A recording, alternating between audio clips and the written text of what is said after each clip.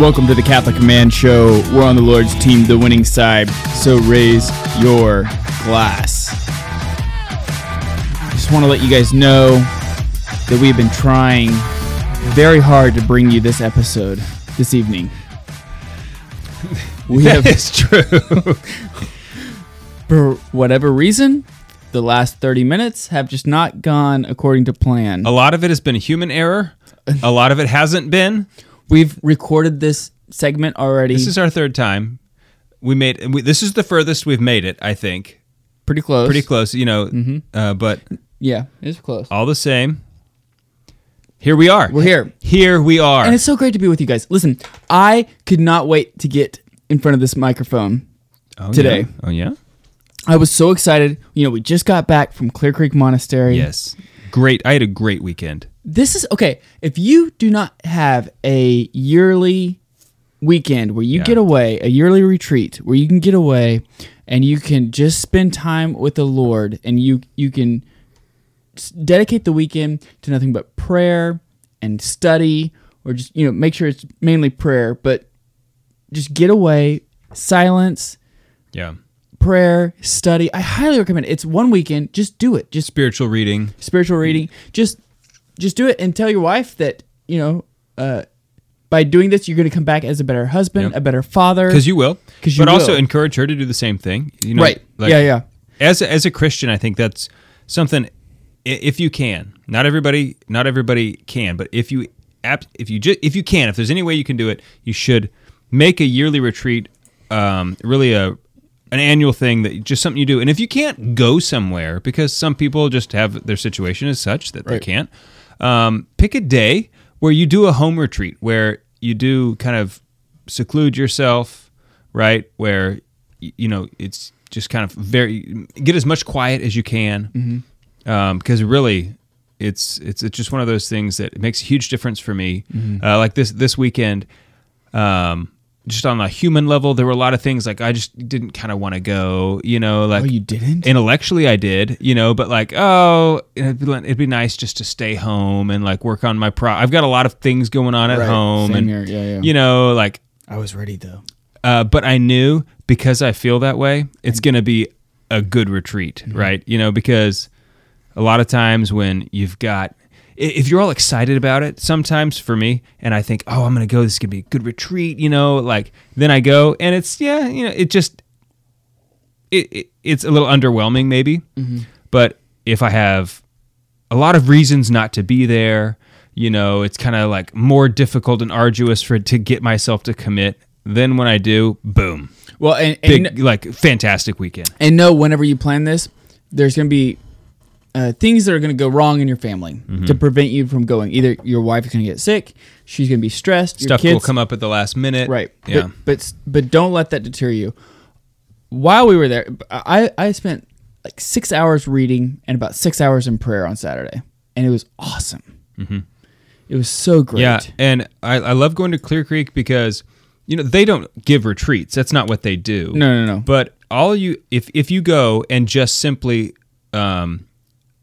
attend the hours with all the monks, that is a retreat in and of itself. Just sitting there, there's something so ordered about the way that they pray, about the chant that they do. It's so mm-hmm. beautiful. And just read through the Psalms with them. Right.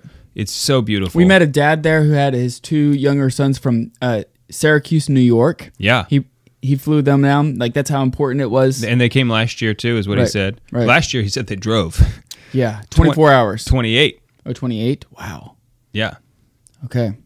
Anyway, it's just so... Now, it's so important, I think, to be able to have a reset, to be able to orient yourself and dedicate a weekend to God. Mm-hmm. Now... A sacred weekend. During this weekend, we also found out that the Catholic Man Show peaked and we weren't even aware of it.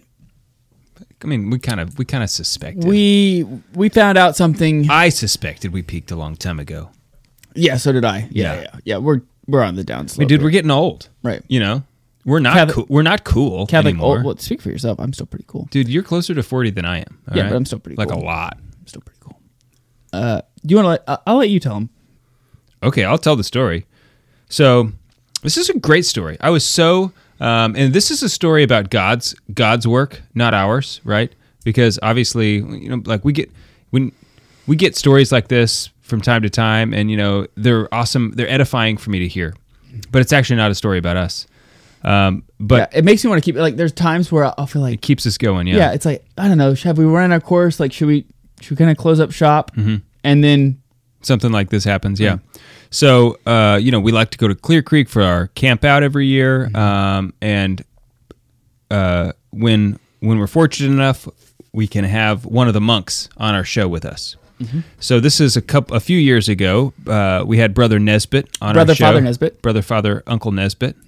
And I don't remember what we were talking about, but mortification. Okay, he's been on our show more than once. Brother Nesbitt has. So this last weekend, the monks, they just finished a new wing at their monastery. Big deal, right? Okay, it's gorgeous. Big project. Big, huge project. And so they had it open for the public. It's the only time that women were ever going to be allowed in this building because it's part of the cloister, right? And so Juan and his family were there. Neither of you or I had the opportunity to go, but also the monks had special permission to speak. Because most of the monks, they live in silence, and certainly they don't interact with the public. That's just not. But on this particular day, there's all these people there, and so they all had permission to be hospitable, to converse, and to be hospitable with all the guests, right? And so this one young monk, came running up to Juan and said, "Are you Juan Posada?" And Juan's like, "Yes." And he said, "No." He said, "With the Catholic Jess?" Mensa?" He said, "Jess." Jess. Yeah, you're right. That is what he said. And the guy, he said, "Well, my name is Brother Cosmas Marie, and I'm here." And I'm paraphrasing this conversation, but I'm here because of the Catholic Man Show. He said he was, trying to figure out where should he be discerning. He had, kind of figured out he had to call to religious life, and trying to figure out where should he go. And he heard Brother Nesbitt. He used to listen to the show. He doesn't now because he's in Clear Creek, but he heard Brother Nesbitt and said, "Oh, Clear Creek, I should go check them out." And he did, and now he's a monk there. Yes, from listening to the show. I mean, that's just awesome. Praise God for. And it was hilarious because we for his vocation. We were talking to Brother Father Nesbitt, and we were telling the story, and he's like, "Oh yes, I remember." And then he kind of stopped, and he goes, "That really kind of surprises me because he's a really refined man. I'm surprised, he's listening to your show." That's hilarious. Which he meant like he's only 20 years old. Like I'm sure he's never smoked a cigar or had a glass of whiskey in his life. You know. And so anyway, and then we were talking to Father Bachman, who's the guest master. He's been on our show as well, talking about chant, and he was just cracking up about the intro to our podcast. He could not handle himself talking about this. He was like, "I love it. It's so funny." The music. He just thought the bumper music was so funny. He's like, it shows you guys don't take yourself too seriously, but you guys are having fun. And meanwhile, I'm over like, "Bachman, I think it's good. Okay, yeah. I don't think it's funny, Bachman." It was so great. It was so much fun. We really enjoyed it. Shout out to David Biddle, our good friend, who puts it on every year. Indeed. Indeed. I don't know. I just loved it. It was just such a great weekend. Finished up. Oh well, I have not finished. I have 4 more pages of The Way of the Pilgrim book that I've been reading. Sweet. Really, really great book. If you want to know more about the Jesus Prayer, that's the book. That's the book for you. Good book to read. Yes. We're going to be talking about a book today, but before we do that, we still got a few minutes left. Let's mention what we're having. The fine beverage. Why don't you go ahead? So we're having some beverages from Trinitine Brewery, which is a brewery that you've never heard of because it doesn't exist yet exactly. Although it exists, but you can't. They're not for sale yet. What's the guy's name? Who's Trevor Alcorn? So he sent us this awesome this stuff. It's incredible. Package. Everything that he sent us. Yes. He sent us these bottles with all these incredible labels. Fantastic beer. He sent us some. He has decorations for every representative of every beer. The amount of stuff that this guy has done, he's gonna Trevor, may God reward you for your charity. Yeah, I mean, the amount of stuff, Trevor, that you have done before you have even sold a single beer is incredible. It is incredible, and clearly he's got some ends or some talent with design, Right. because some of the artwork is also. I mean, just the artwork in and of itself that represent the beer is amazing. The Alcorns are brewers for generations. They're a family of brewers. Okay, and so he does that with his dad. They've been doing it for quite a while, and then recently they've kind of been taking it a little bit more seriously, and they're hoping to get being able to be distributed this year in 5 states. But their merchandise store is about to go up online. Go check it out. I mean, it really is incredible, all the stuff that they have. When we get back on the other side of this break, we're running out of time on the radio, but when we get back, we'll talk about the beer for a few minutes. Yeah, I do want to say a little bit more about it. Because I'm having a double IPA, you're having a stout. The names of the beers are genius. Hang in there. We'll be right back.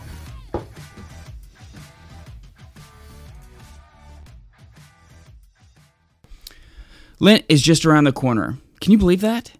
Have you thought about what you're going to give up for Lent? Have you thought about even why we do Lent?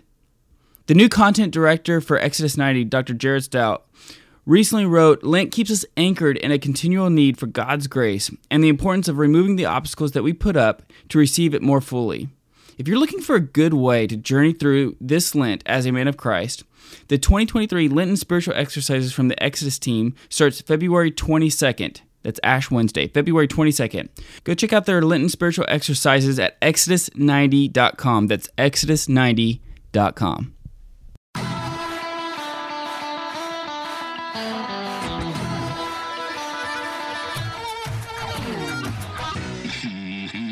Welcome back to the Catholic Man Show. I'm David Niles, here with Adam Minahan. We are here all by ourselves. There's nobody else here. No Jim, no Juan. We are still friends with Juan, just in case you're wondering. Oh, we're all still friends.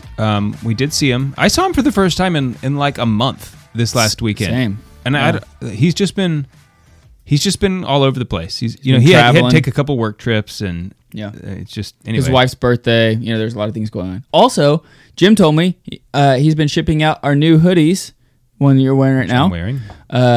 To our $50 and more patrons. So if you are one of those, get ready because you're about to get your hoodie. Check the mail. Yep. You can go to patreon.com/The Catholic Man Show. Support us. You can get awesome beer glasses, 16-ounce beer glasses. Beer can glasses. That's right. And then a whiskey glass. We give away. In fact, I know we say this we don't say this very often, but we lose money the first month. You become if you're a $10 a month patron, we lose money the first month because we give such great. So please don't sign up and cancel. Please don't do that. Please don't do that. But really, we do need your support. We haven't really said this in a while. We do actually need your support. The more support we have on Patreon, the more we can do. Our goal here at the Catholic Man Show is to change hearts, have people come to know Jesus Christ in such a way that they fall in love with Him more and more every day, so that they can go out and spread the news of His salvific work on the cross to the rest of the world. I mean, that's what we want. We want Jesus to reign as King all over the world. We want Him to reign in our own hearts. So help us if you like the show. Please do support us. Go to Patreon, whatever you can give. Thank you for that. If everybody listens here, gives even the $4 a month, right? We'd be on our way. Oh gosh, I mean that would be incredible. So we don't keep any of the money we get from Patreon. We put it all back into the show. So thank you for all of our patrons who have been supporting us for so long. Out. Yeah. And please do support us if you feel called to do so. Let's talk about this beer because once again, this brewery, the guys over there at Trinitine Brewery, they're just incredibly Catholic. I know you probably can tell that with a name like Trinitine Brewery. I'm drinking the Dies Irae, I think is. I'm actually not sure how to say this. IRAE. I don't know if it's Irae. So I was trying to pull up this email before we started. I could not find it. The guy who sent it to me sent me another one because somehow I lost it. However, he sent me an email, and we need to have a correction on the show, and also just kind of a fun fact. One thing we say on the show, not correct. We say that grace builds on nature. Not correct. That's actually not a good translation of what Aquinas says, which we actually know this, but it's actually grace perfects nature. it's kind of a small difference. However, we're not semi-Pelagian saying like the more you work, the more grace. That's not the case. And I have more grace because I've got more body, baby. Right. That's why I don't diet. That's why I don't diet. I'm 500 pounds, so I can get more grace. It's a bigger platform. Right. So he was just like laughing at it, I'm just a bigger grace plate. All right. But he sent us an email. He was like, "You guys are awesome. Thanks so much." He gets a kick out of our attempt to say Latin because I think he's a specialist. He's a Latin guy. Yeah, and so he thought it was really funny. But whenever we try to pronounce things in Latin, but I wanted to give a shout out to him. I can't find the email, so I don't know your name. Anyway, but I did read your email. But I did read your email. So anyway, which is better than what you do. Yeah, that's true. I'm drinking the stout. It's fantastic. Yes. There's a lot of flavor in here. Okay. I mean, it's like packed. I'm drinking the St. Joseph Terror of Demons Double IPA. Epic. He says that on this label we have have a prayer to St. Joseph. This is why I love everything that he does is Catholic. Like in regards to bottling the beer, like making the beer, like everything he does is just so Catholic. Even the top of the beer cap. Yeah. But he has a prayer to St. Joseph on the back of the beer. And he says, St. Joseph the Terror Demons, one of the awesome titles of saints, if I might add, like one of the best. Totally. And he said, this beer itself is on the hoppier side of things, sure to scare the hell out of anyone that drinks it. Nice. Yeah, Terror of Demons. Yeah. Anyway, Trevor, thank you so much. We're going to send you a care package as well. Thank you package here pretty soon. And if you have a beer that you want us to try on the show, send it to us. Mm-hmm. Or a bottle of whiskey. Send us one of your favorites. Mm-hmm. And we'll do it. We'll give you a shout out. We'll try it. Yeah. We love that. We love it. Yeah. I don't want to speak for you, Adam. I love it. Okay. I do too. So, anything else before we jump into the topic? I don't think so. Yeah, let's just jump in. Let's get, because it looks like based off of the notes that you sent me, we have 4 pages here. Yeah, we have a lot to cover. So let's do it. I think some of it might go quickly, but we're going to be talking about surprise. I don't think so. I'm going to really draw this out. All right, fine. That's good. Let's go deep. Let's go deep. Okay, let's go. We're going to be talking about fatherhood today. That's a topic we haven't talked about before. Right, I know. This is a book from a book, mostly from a book. A book, mostly from a book. That's called starting out great. The Christian Father. Right. What he should be and what he should do. Originally written in German by the Reverend W. Kramer. Back when Germans were good theologians. Yes, which is probably a while ago. Not lately.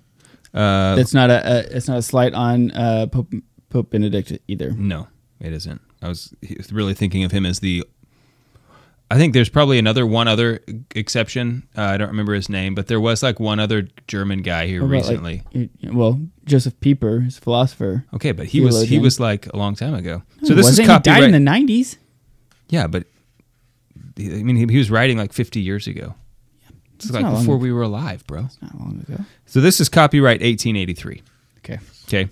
I got you the book. You got me this book. It's fantastic. I'll hold it up for the camera. It's like a great binding. Nice hardcover, nice size. I was able to read basically all of it in a day because the back, there's a huge section in the back that's just all kinds of prayers for all different situations. Mm-hmm. There's actually some of them were some of the prayers that are in there are in our book, Living Beyond Sunday, Making Your Home a Holy Place. Yeah, it's got the Stations of the Cross back here, which I really liked. This Stations of the Cross. It was like it's not too long, but it was also like not watery, not watered down.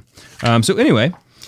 What we're doing today is reflections on reflections. Let's reflect on some of these reflections. These are just some of the notes I took from reading the book, some of the highlights. That's a good reflection right here. Yeah, and we're going to go through them. Sweet. Have you had a chance to read this book? You got it for me, so I didn't know if you had read it. I have not read cover to cover, but okay. I have picked out things. So right off the bat, he talks about names. And this is just something that I thought we've mentioned it kind of before, but I hadn't really thought about it in these terms. How as fathers we share a name with God. Mm-hmm. Like wow, that's very profound that we share God the Father. Like that's not his name in the way that Jesus is the name of the second person of the Trinity, but God, the first person of the Trinity, he is Father, right? I mean, that's kind of like a personification of who he is. So he says that names come from God and indicate the nature of those who bear them. So one time I was with a Muslim and we were praying together, and I said, "In the name of the Father," and he was like, "Stop blaspheming." You know what that's from? No. That's a whole talk that Scott Hahn gave. But Trent Horn's wife, Laurel Horn, did a video about like this, and it was hilarious. She is hilarious. She's so funny. Who knew that Trent's wife was, by the way, super funny? Trent's going to come on our show this year in August. Trent, bring the family. Yeah. Let's have Laura on the show too. She can totally be on the show. Someone needs to tweet or something, Trent, and let him know. Like, I mean, it didn't surprise me that Trent's wife would be the fun one. Not that Trent isn't fun, but he's like not the. He's not like extroverted, right? I would he's not like the guy in the room cracking jokes. You know what I mean? He's awesome to talk to, super smart, right? Mm-hmm. But it didn't surprise me when his wife was, outgoing and, because I think funny. He's even told us before he's an introvert. Yeah.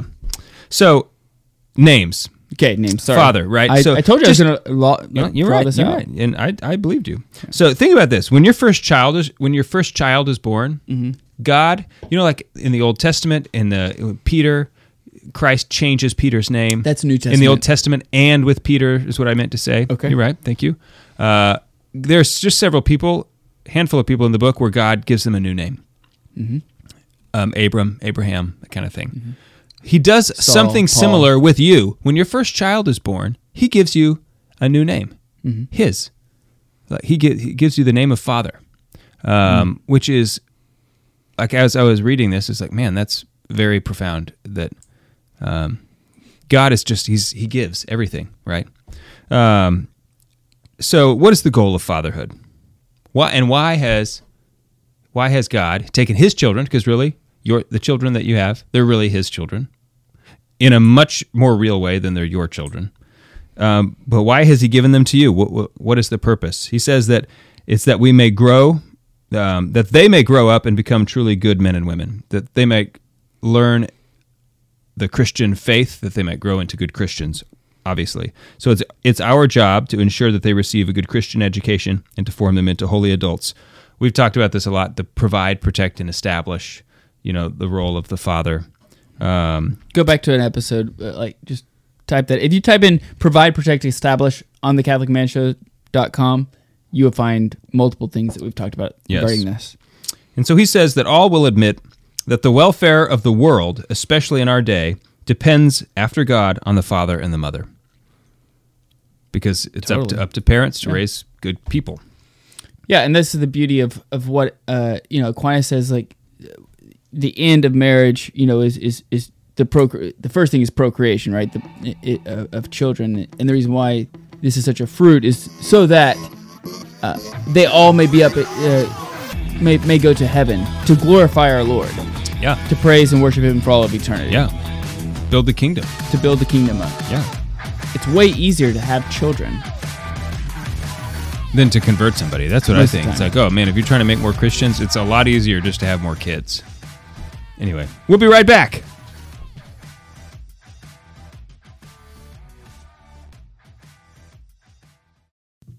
For over 35 years, Select International Tours has been planning pilgrimages all across the world, and they've been doing that for a reason. Yeah, if you guys have listened to our show, then you know that we just got back from Ireland.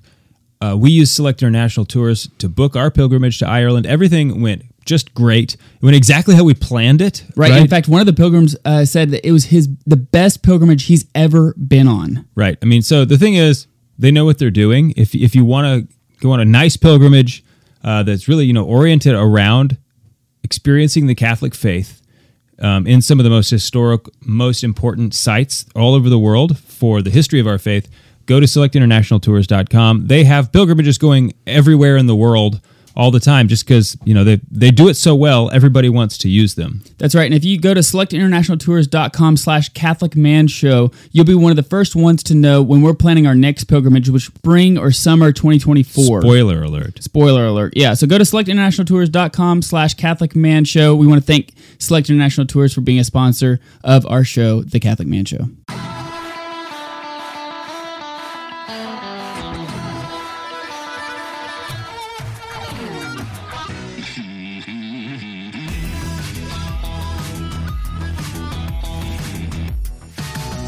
Welcome back to the Catholic Man Show. Talking about fatherhood this evening. Good topic to talk about. Talked about it before. If you've been listening to the Catholic Man Show for a while and you have not rated or reviewed the podcast, please do so. That really helps. We don't ever ask. The thing about marketing is, and this is what people tell us all the time, is that you have to continually ask to like, subscribe, share, review, rate.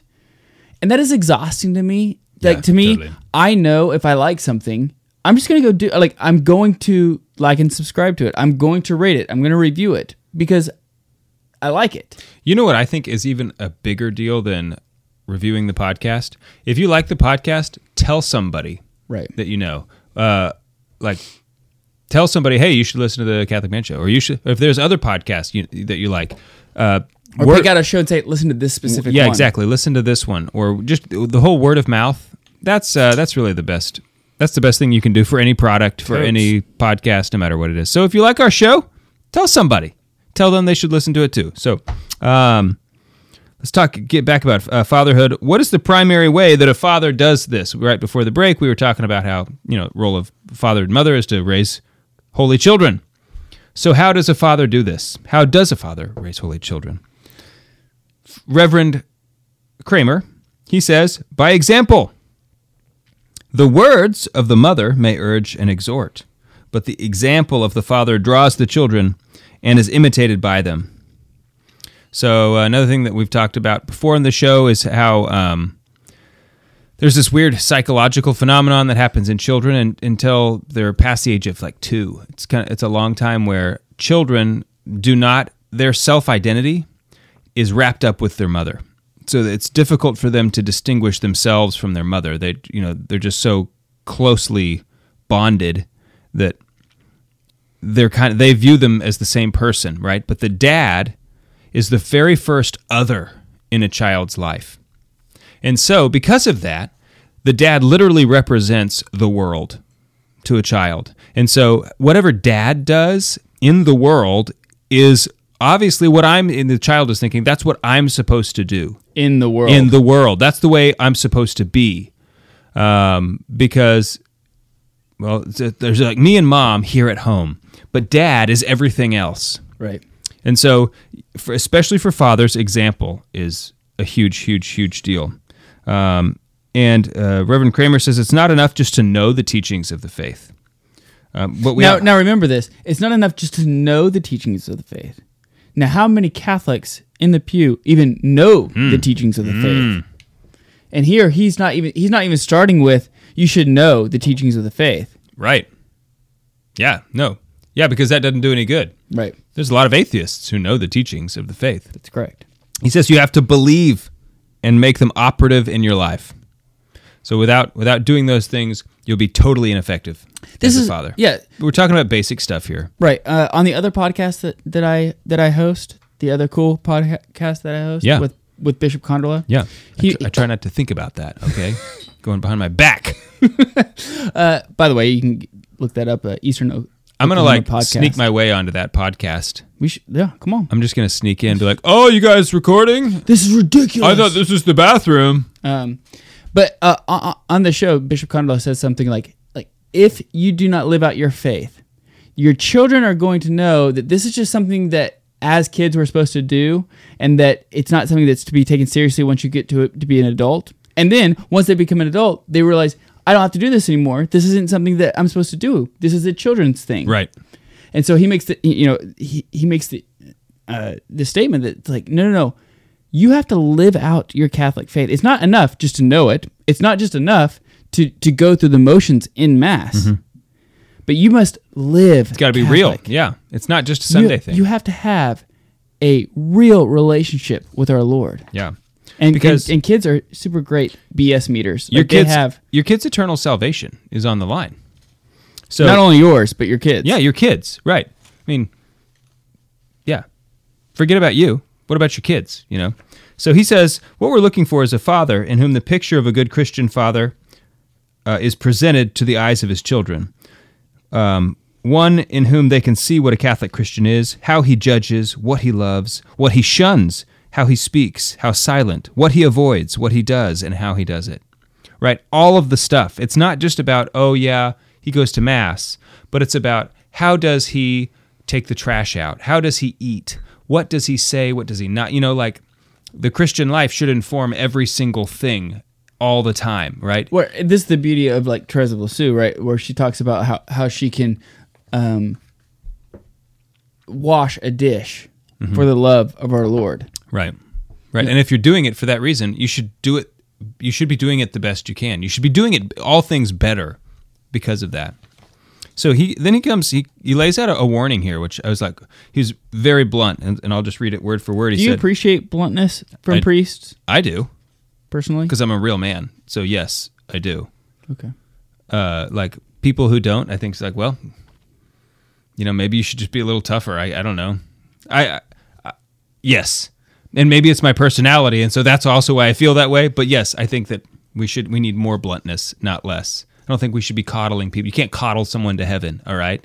Life's tough. Get a helmet. He says a warning to fathers. You love your children and wish them to be happy.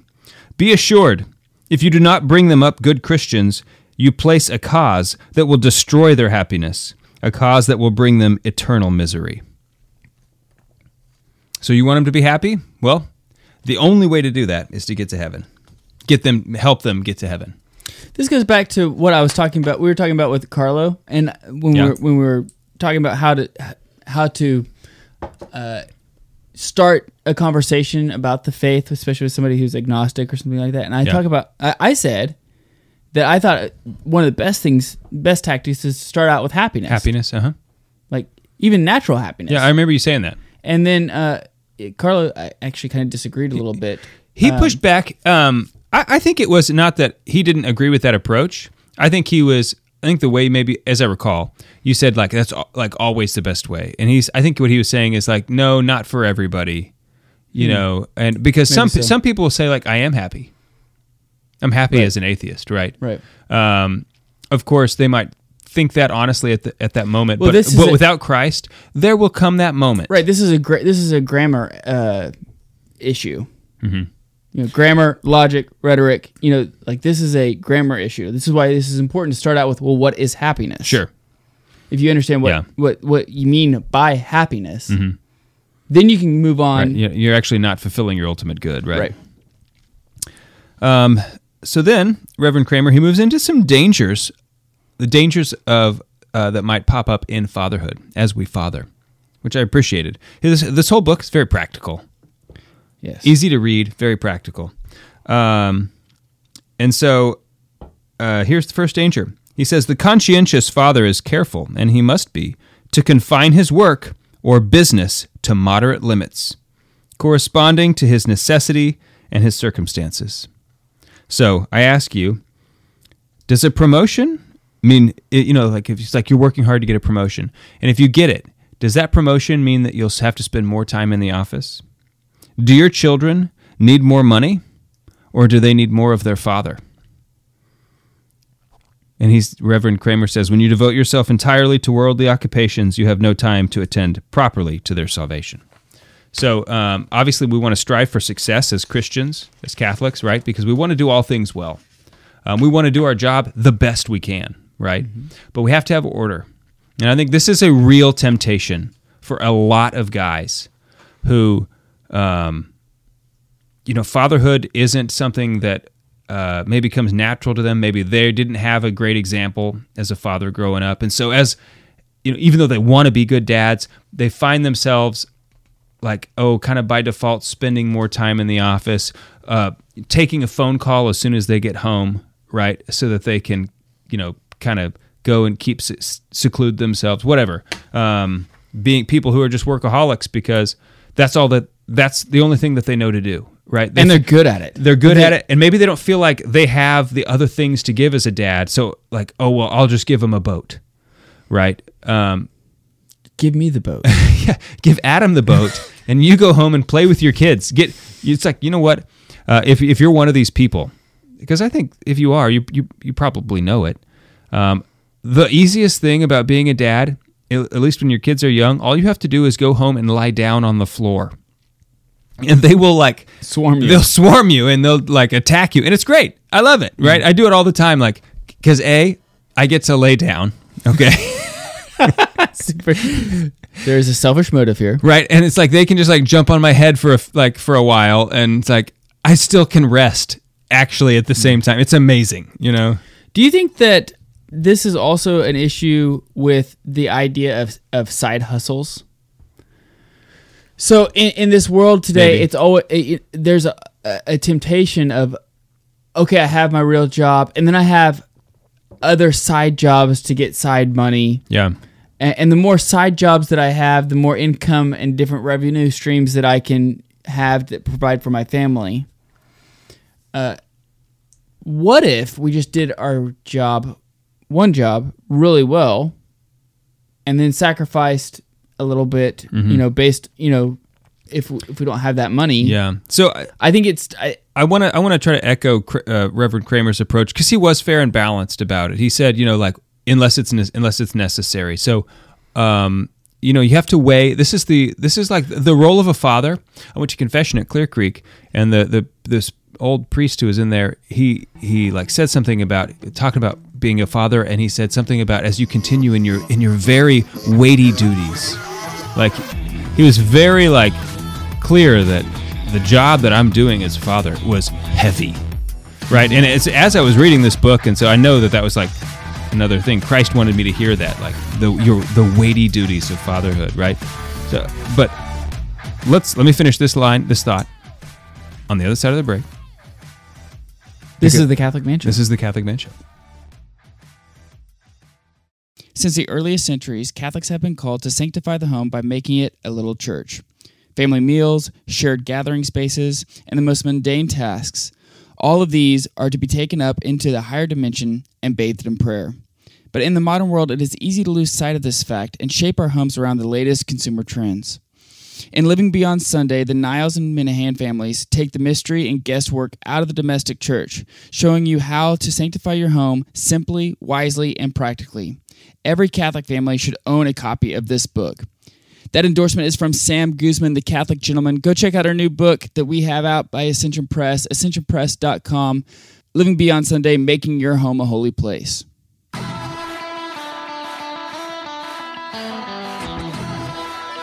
Welcome back to the Catholic Man Show. I'm David Niles, here with Adam Minahan. We're talking about fatherhood. We're talking about income. One of the things that we're talking about a book called The Christian Father: What He Should Be and What He Should Do by Reverend W. Kramer. And he's talking about one of the dangers of fatherhood is basically being a workaholic. Spending too much time earning and not enough time fathering. I think he took a good approach. Like, let's say you're doing a side hustle so that in order that your wife can stay home with the kids. I think that's heroic. So it depends. Like when you talk about the side hustle, it really depends. Everybody, there is no rule of thumb. It's so unique to everybody. It's just something that I think you need to be able to honestly look in the mirror and tell yourself that what you're doing is, like, you do have your kids and your family's best interest at heart. If you can honestly say that to yourself, you're doing the right thing. Whether it is or isn't God's will, if you're open and honest, that's all God will. He'll make up the rest. You know what I mean? But it's an important thing. The next one, big, gradual weakening of faith. And for me, this is like one of the things I think about a lot. Not the gradual weakening of faith, but the things that he brings up that might cause it here. Okay. He says, this is the greatest misfortune for a man to suffer the shipwreck of his faith.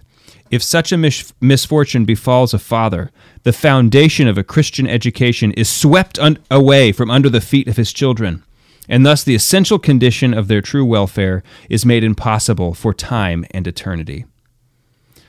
Like, it's heavy. It's like, all right, okay, what do I need to do to avoid this? Well, he says, how great is the danger which besets a father in these evil days, when he is compelled to associate daily and hourly with men who waver in their faith. When he reads books... Hold on. Okay. Let's talk about that. Okay. Because I could hear, somebody hears us say that, and they're like, well, I have good friends who are not of the faith. Uh-huh.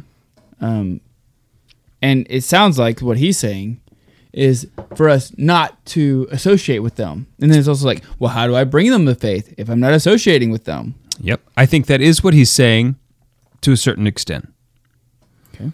I do think, and I think he's also talking about people who are at work. Like, let's say you work in a factory, or you just whatever your job site is, wherever you work. There's people around. Like, this is the late 1800s. Okay, so the average workplace for a man probably was a lot different than it is today.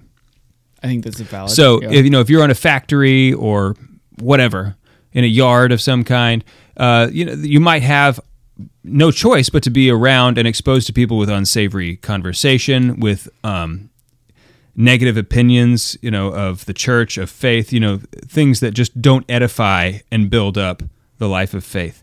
And over time, just like advertising, those messages will have an impact on you. To me, Patreon.com/Catholic That's right. Man Show. That's right. We need good media.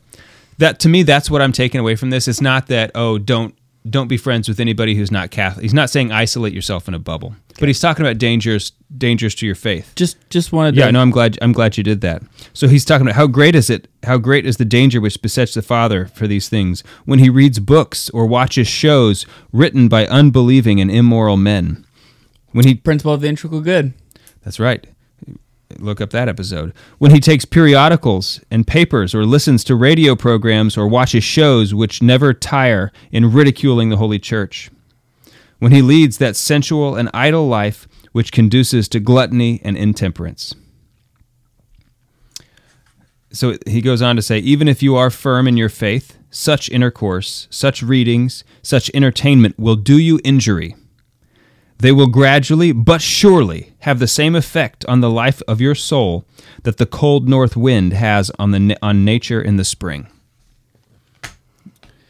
Yeah, I mean, and I think every man can relate to this insofar as when you're around certain people, you tend to pick up their habits. I do. Yeah, when I'm around somebody who cusses, all of a sudden I find myself like later on about, I have to almost catch the word right before it's like, I can't believe I almost said that, because I don't. That's not something, and all of a sudden here I am doing it, So yeah, like the people you're around, they just have an impact. You're affected by it whether you want to be or not, no matter, it's just a human nature thing. And I think that we need to take a really honest approach, an honest evaluation of the media that we choose to, This is hard. Like, the movies you watch, you might say, look, I'm an adult, okay? I understand the difference between right and wrong, okay, and like I can watch Game of Thrones. Right, exactly. I can watch Game of Thrones, or I can. That's not. I can mentally filter those things out. I know people don't even watch that anymore. I know, but thanks to God. And it's like, look, do you want to be a saint? I say yes. Okay, if you say no, go listen to a different podcast.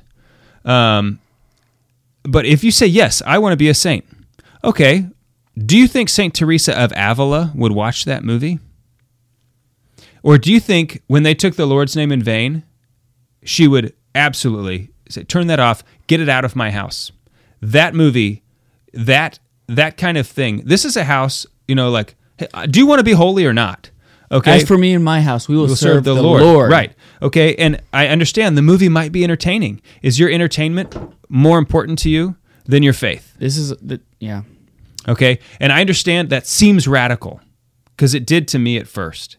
But the more I thought about it, the more I realized, no, I have just been born into a world that says one thing is radical, but really we're looking at shadows on the wall, thinking that that's the real thing, and the real deal's outside, okay? Did you just make that up? I did. That's an analogy I made up. Okay, it's an allegory, actually. You're right. It is an allegory. That's how good I am at allegories. So the next one, he says, faith is indeed the most necessary condition for your children to receive that which God will they should, to obtain through you, namely the gift of true Christian sentiments and a life corresponding to them. So the next thing he talks about. Hold on, real quick. Okay, I'm sorry. There's a couple guys that listen to our show for whatever reason. Find it very necessary to express their opinion about about us in a very negative way constantly, which is fine. All right. I'm not opposed to criticism. I'm not either. I'm okay with it. And so what they would say, they're See, you're being affected by them. well, I'm trying to present it in the most charitable way as I can. Okay. What they constantly say is that we are living in this dream world with the young kids, and that one day our kids are going to grow up and realize how ridiculous we were raising them, and that they're going to fall away from the faith. Look, And so, I don't know if they have like hang-ups about their own fatherhood, that they have, like they're judging themselves because that happened to them. I don't know who these people are that you're talking about, but yes, I know that my children are sinners. They will be sinners. I was a sinner, okay? I still am a sinner, but I was a sinner. I was a sinner. I still am a sinner. I will still be a sinner. I'm a human raised by humans. Yeah. But I'm an elf raised by elves. right, exactly. But I'm not living in a fairyland. Okay, I want to be as holy as I can. Right. Well, and the thing is, like, this is what Dr. Ray, he said this on our show before. I think it's very important to say, like, was Jesus God? Did he know everything? Did he know how to convert everybody and reach and touch the human heart of every single person he had was in contact with? Mm-hmm. Yeah. Was he able to convert most people? Right. No. Yeah. Was he able to keep the 12? He was able to, but was he able to keep the 12 with him? Right. Yeah. Listen, if Jesus isn't going to do it, if he respects free will and allows, dissent, we should understand like that could possibly happen. Yeah. But that's not... Someday my children have to make their own decision about the life of faith that they're going to lead. But you know what? If they leave the faith, I'm going to do everything I can so that it's not because of me. Right. So that I can stand before my Creator at my judgment and say, Lord, you gave me these children and I did the best I could. Right? That I failed. That I did as much as I could with what you gave me. Right? And that's what I'm going to do. Right. And I expect that my children will stay in the faith. I expect that. Right. So, just wanted to throw that out there. I'm glad you did. The next thing he mentions here is on visiting public houses, which I think is kind of funny. Is public houses a tavern, bars? A bar, right? So, back in the late 1800s, you weren't drink at home. Right. You might maybe had wine, but if you wanted a beer, or you had to go out. It's not like you just had it at home like we do today. He allows for the visiting of public houses. He's pretty Catholic. Unfavorable in general. And talks about the unfavorable effects of visiting public houses is the fact that the father loses more or less that spirit of piety and the fear of the Lord, which is the greatest importance to his children. Choose your companions with great care. Prefer the companionship of your wife and children above all others. I like that line. Okay. Visiting a public house is worse on Sunday. There is nothing so detrimental to a proper observance of the Sunday as spending time in a tavern. The Sunday cannot long appear to your children to be a holy and sacred day when experience teaches them that it is precisely on this day that the Father is not to be found at home. Experience teaches that he who seeks recreation exclusively in the tavern does not taste the true joys of life. So this really, a lot of times, I don't feel like is really applicable because I don't think there's very many men out there who go to the bar. No, but I think that you could apply it to simply drinking in general. Because it's not the fact that you're in the place; it's the fact of you're going there to get, often you're going there to get drunk. He gives the rules for visiting the tavern, which I think this is really the important thing. And unfortunately, we're running out of time here on the radio program. The podcast will continue, so if you want to hear the rules, which this is some of the best stuff in the book right here, for the average person, go subscribe to our podcast, CatholicManShow.com. More on the Lord's team. The winning side. So raise your glass. And cheers to Jesus.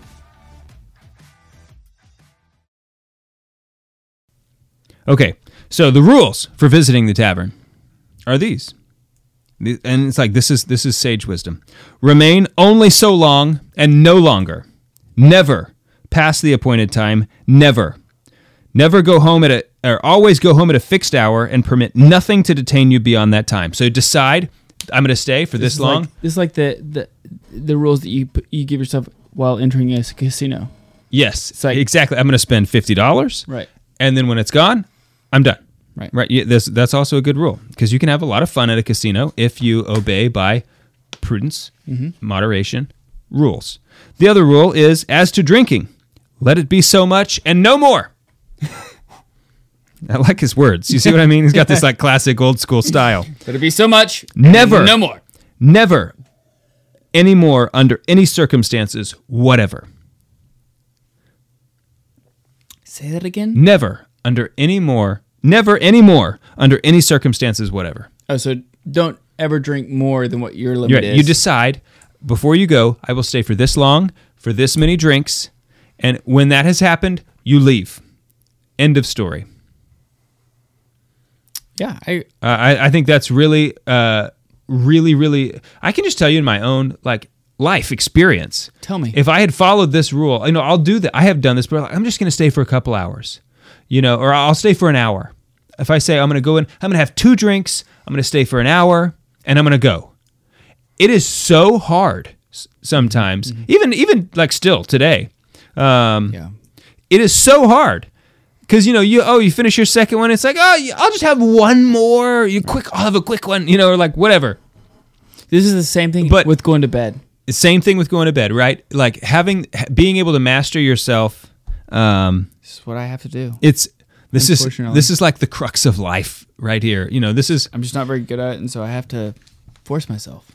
This is like real manliness. This is the real battle. Like this is where it's won.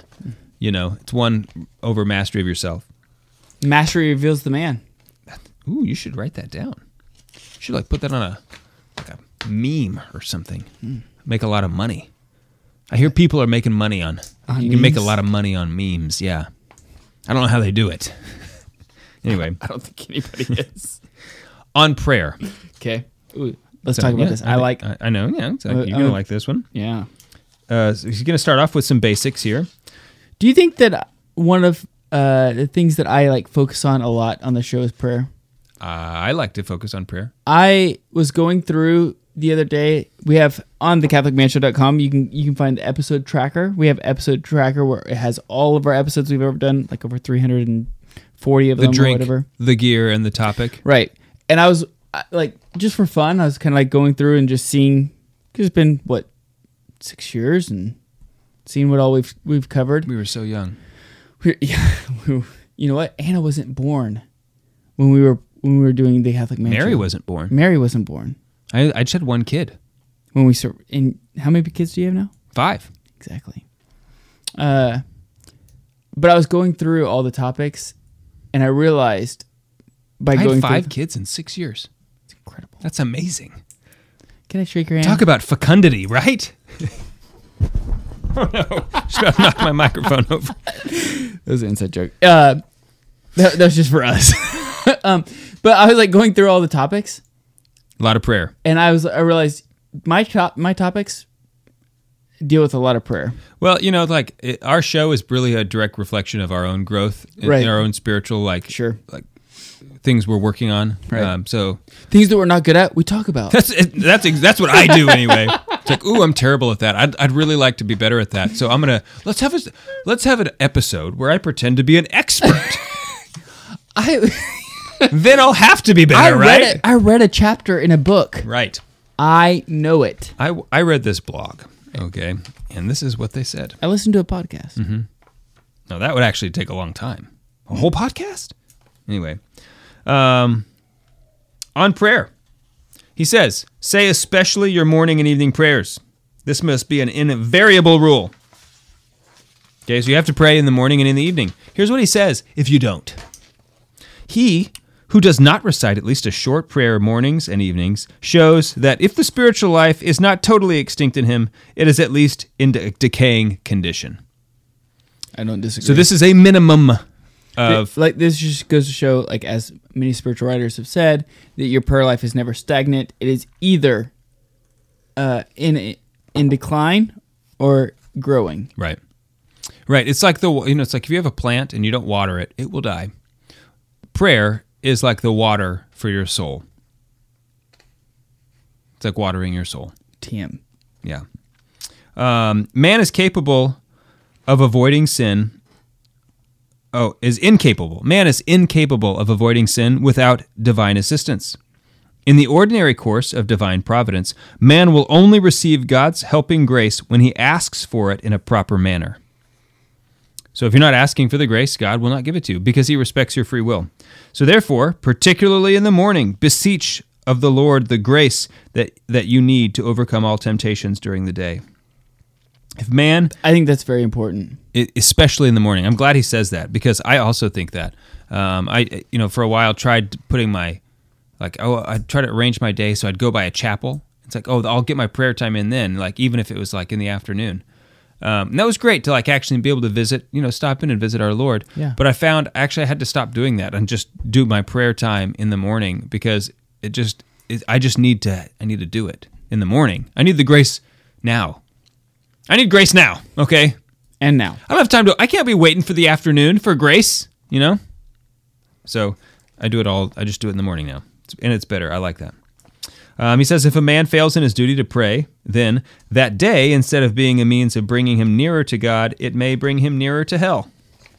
So, you don't pray, you're just like a little bit closer to hell. Think about that. Didn't Father Larry Richards say that one time? Like, in a men's conversation? He said, look, you either pray every day or you go to hell. And you know what? I kind of feel that way. You won't go to hell because you didn't pray every day, but the fact that you didn't pray every day is the thing that puts you on the path to going to hell. I do think that. Like, if you decide, if you don't pray every day, you're probably not on a great path. So saith Judge David Niles, okay? His honor. Keeping the Sabbath. Let's talk about it. It is necessary for the eternal welfare. Just FYI, we have like almost a whole chapter on this topic in our book, Living Beyond Sunday, Making Your Home a Holy Place. Yes, we do. I think it's a fantastic topic. It's something I like to talk about. So let's talk about it. You can find that on ascensionpress.com. Our book. Our book that we wrote with our wives. You should go look at it. Yeah. You should go buy it. So let's talk about it. I'm going to talk about it now using somebody else's words. Okay. That's how much I like to talk about it. Sometimes I use mine. Sometimes I use others, all right? It's necessary for the eternal welfare of your children that they learn and become early accustomed to keep the Sunday holy according to the holy will of God. Will they do this when they see how careless and indifferent their father is on this point? All work, all worldly cares must cease on Sunday except in cases of necessity. If you wish to recreate and amuse yourself, you will not pass the bounds of moderation. This is, I think, so important. And I like that last line. That was awesome. Yeah. Right. It's like you don't get to just watch football all day because that's not what Sunday is about. Sunday is about putting aside our cares, putting aside our servile work. It's not that you can't do any work on Sunday. You should do things that you enjoy, right? So if you have hobbies, Sunday is a great day for a hobby. It's a great day to do things that are holy, right? It should be a day of rest. It should be a day for your family. It should be a day where your children see a lot of their father. Yes. Right? So, but most importantly, they should be days that are set apart. So your children should know Sundays are just totally different from the other days, right? Regardless of what you do, you have to go to Mass. But whatever else you do, your children should know Sundays are different, okay? There are things we do on all the other days. Sundays are like totally different game, And if you can do that where they know, Sundays are unique, I think that you're doing it well. Agreed. On government. Of the household? Yes. Okay. It is not to be left to the pleasure of the children when they may leave the house and when they should return. The father or mother must give them permission to go and appoint the time when they must return. An hour should be set when all members of the family must be at home, or the doors will be closed and locked on them. So I have thoughts on this. Okay. when I was in high school, my parents, in their wisdom, set a very strict time that I have to be home. Yeah. Curfew. A curfew. And there were times where I was 3 minutes past curfew. It could have been 3 seconds. Didn't matter. And I still got in trouble. Like a severe trouble. And like I complained about that for years. Like that is just ridiculous. You're talking about making a red light or not making a red light. Exactly. You're talking about like, you know what? I left at the same time, 2 different instances. One time I got home on time. One time I did not. From the same place. Right. That's not that's not part of it. But now that you're a dad. But now that I'm a dad, now that I may have grown a little bit, I have realized the value that my parents held on that. Not only just for the instance of like what I say is what I mean, but then also learning as a young man to be punctual, to be able to have foresight to see if there are times where other situations, external variables that I'm not, anticipating, I still have to be prepared for. Yeah. And so it did teach me, even though reluctantly, a lot of a lot of times where I could see, develop this foresight, right? Yeah. Now, at the time, I thought it was ridiculous, and I was very upset, and I thought it was being too harsh and too cruel. Yeah. And I think that would be a very easy thing to fall into as a parent, like thinking that you're being too harsh or not giving, not being charitable. It's like, listen, he was meaning to. That was his intent. Right. Morality has a lot to do with intent. Mm-hmm. Also has to do with like hitting the mark. Mm-hmm. Right. Yeah. Doing the right thing. Right. It's not a participation trophy. Right. And so, I now give thanks to my parents that they did that. Yeah. So I tend to have more of a old school fatherhood mentality when it comes to my children. My children do not get to make choices. Children they don't get to choose. Okay, because they don't know how to make good choices. Okay. When you're talking about when they're young. Yeah, when they're young, but even as they get older, now the choices that they have to make become more serious. And it's like, okay, yeah, you know how to choose to brush your teeth when you're older, but you still don't know how to make the choices that are presented to you now. Because as you grow, the choices become they're heavier, they're more important, they right? Have more consequences. So, yeah, like, you're driving, okay, now you could die, right? So, you know what I mean? Children, they don't get to make choices unless I give them a choice to make, right? They get to choose when I give them a choice. Other than that, it's like they don't get to choose when they want to have candy, right? They don't get, because otherwise they will choose to have those things all the time, right? They need to be taught how to choose. And I'm not saying you have to be a tyrant, right? Be obviously loving with your children. Mm-hmm. But I think that this is exactly right, that they don't get to have, what he's saying is, it's not to be left to the children to have the pleasure of when they can do things, what they can do. And we'll come to another quote here in just a second, which is similar to this.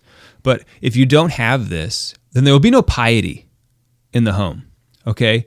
The more you accustom your children to asking, the fact that they need to ask for permission for everything, and that just because they ask doesn't mean that they'll get it, the more honor that they will have for fatherhood, and that's important not so that they honor you, but so that they will honor God. Because if they don't honor you as father, then they will not honor God as Father. And it's important that they honor Him, and therefore they must honor you first as children. Because a child knows how to honor their earthly father long before they have any concept or ability to have honor, piety for God in heaven, right? So it's very important that you teach your children obedience like this, okay? This is another good thing, and this is funny because I actually did this next one today. Ironically, I didn't think about it that I was like, hey, like I just did that. But it says it's the duty of the father and the mother to assign to each member of the family that part of the daily work which each must perform. They should have regard to the ability of their little subject, to their likes and dislikes for certain kinds of work, and if possible, gratify their inclination. He should, moreover, once and for all, give a certain work to a certain member of the family. Thereby the work is made is easier, and the workman acquires a certain independence, and all is done well. So he says, don't have rotating chore charts. No. Like you, Mary. I just did this today. I gave out like semi-permanent assignments. Mary, you are dishes. Every day before breakfast, you will unload the dishwasher. And I did that with all the kids. So like we're not switching chores anymore. You are going to get good at your chore. You're going to be able to have independence because like I'm not anymore going to tell you when to do it. You need to know it needs to be done, And so you will get good enough at it to know the chore well and to know its efficiencies, its expediences, and it gives them independence. It gives them agency, right, in being able to do something well and having having like a mastery of something. I've learned something, the intricacies of it, right? And so I think there's a lot of lessons in the chore. That's it. So it's just funny. I did that today. It must be understood that sons and daughters cannot do as they please, particularly if it be of importance, without the knowledge and consent of their father. And so here I wrote, how can they learn piety without that rule? Let's just kind of keep going because we're almost done. Okay. Obedience. I'm enjoying the conversation. Good. Me too. Jump in as you see fit, as you've continued, as you have. If a child be accustomed to subject its will to that of its father, it will be so much easier for it to obey the laws of superiors, of the civil authority, and of God. Fulton Sheen has said this. If it is true that, I'm going to butcher the quote, but he basically says, if it's true that we have lost respect and authority for the society and for the government, it is only because we have lost respect and authority in the home first. Yeah. Let me give you another way of putting it. If obedience to the laws of the state makes a good citizen, if obedience to the precepts of the church makes a good Christian, then a father fulfills in a special manner the requirements of his vocation when he demands strict obedience to his will and accustoms his children to obey. Kind of the same thing. And this is just this is actually a mercy. It is. So when you hear this, you may be taken back. It's not tyrannical, and it certainly can be done in a tyrannical way, right? Yeah, absolutely. It needs to be done out of love and charity. Just like disciplining. Like if you're spanking your kids, you're not doing it out of anger that they did something wrong. It should be done out of compassion, right? It should be done, like out of love, so that the child can be brought along.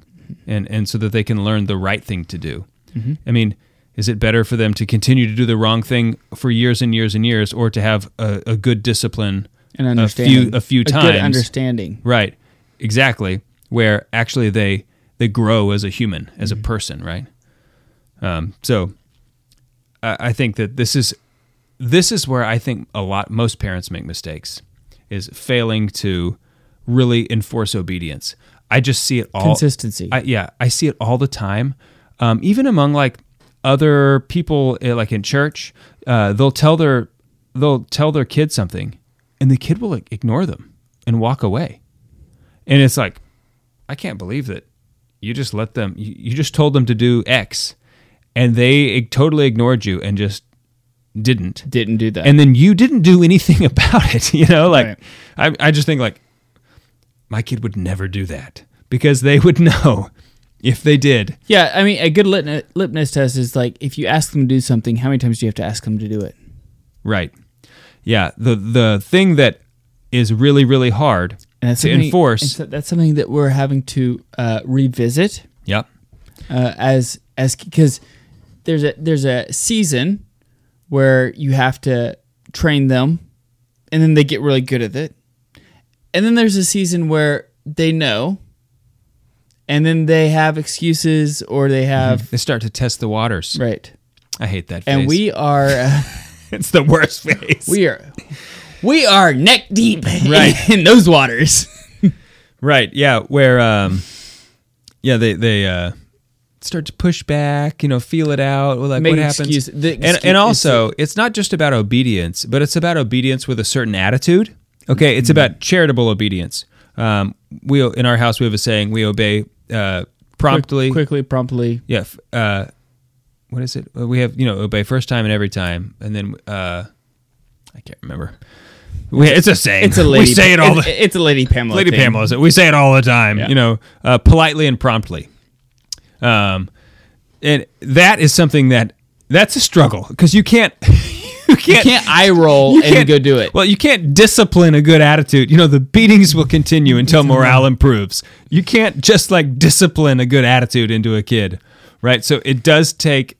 That's just something like you can discipline them for having a bad attitude. No. This is when it is so important to praise the good. Yes. Yeah, you have to be to positive. Yep, you do. For affirmation. Yep. This is so important.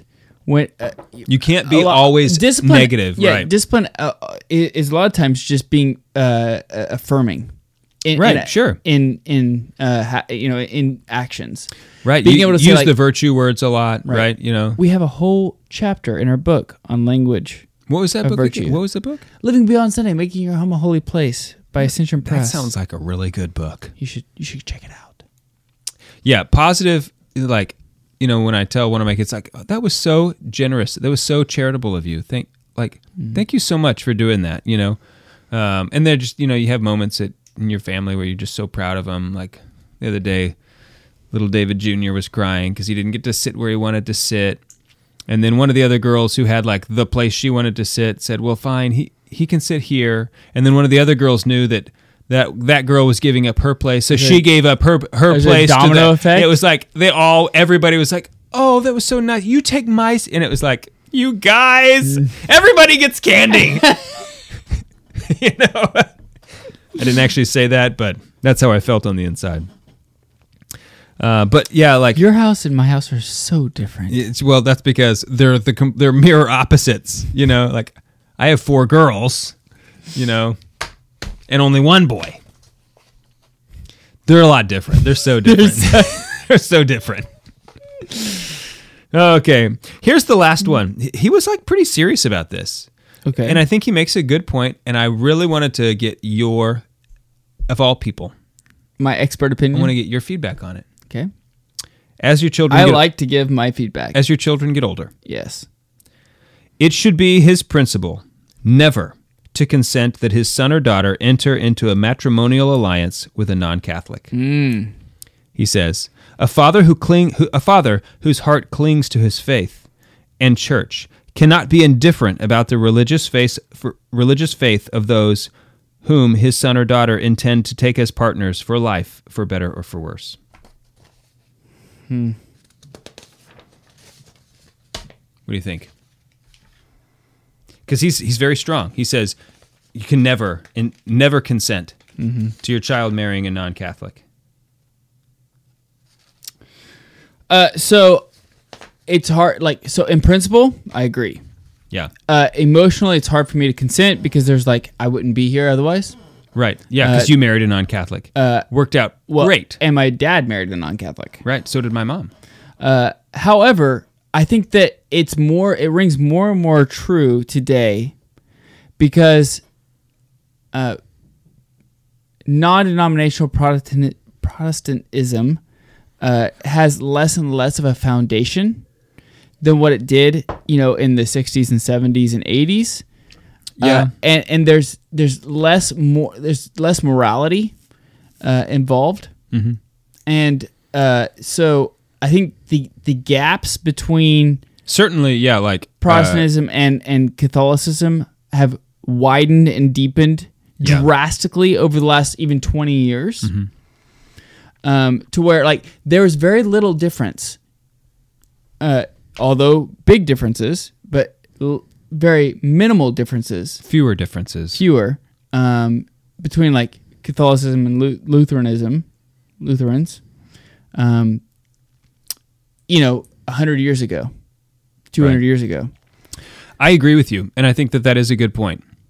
I like one side of my brain says, yes, obviously, that makes a big difference because we want to have a good Christian understanding. Well, Protestantism today has less Christian in it. It's less Christian in it. The foundations of that are crumbling. And on the other side of my brain, it says like actually it doesn't matter. Like the fact that you're separating yourself, like you'd be separating yourself from the church. You might as well be a Hindu.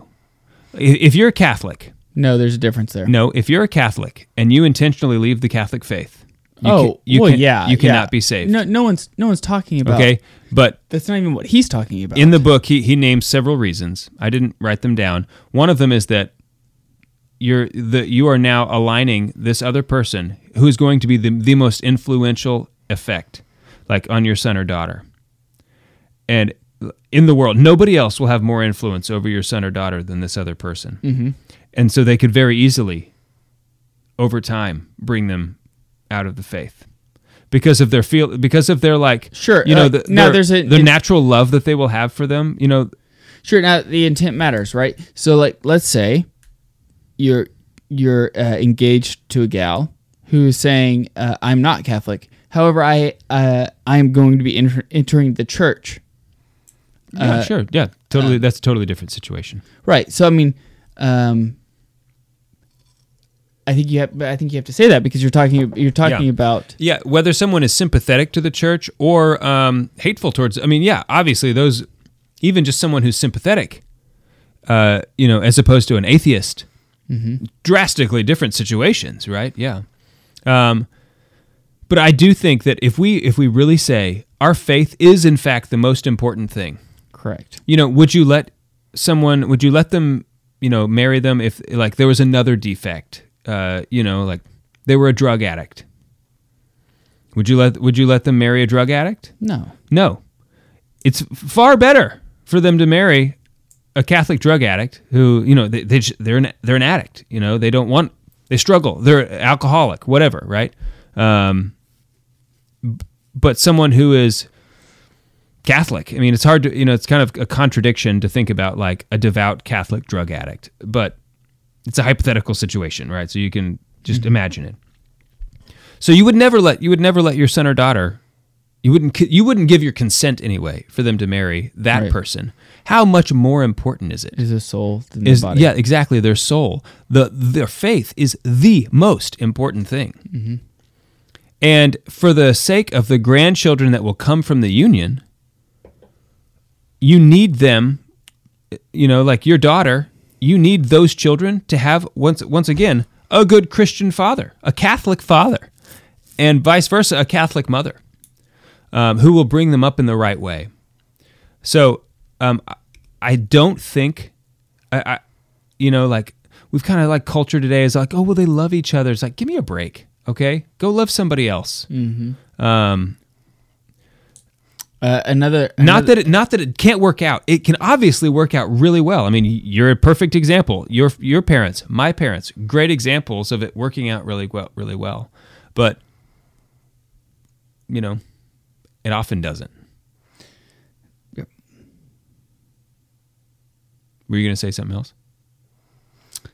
No. I mean, I don't disagree. Yeah, it's I also feel both ways about it. But intellectually, I'm in the same camp as you. Like intellectually, I am 100% in this camp. Right. And it's hard for me. I have heartstrings pulling in another direction, but those heartstrings cannot overcome the fact that intellectually, this is how I feel. Like I do agree with that position. Because ultimately, I just want everybody, to go to heaven. Right. Everybody. Right. And the means for salvation is through baptism and the church. Right. Because that's what the Bible says. And that's what Jesus said. Yeah. Who is the God-man. Right. he's kind of the one who like built the system.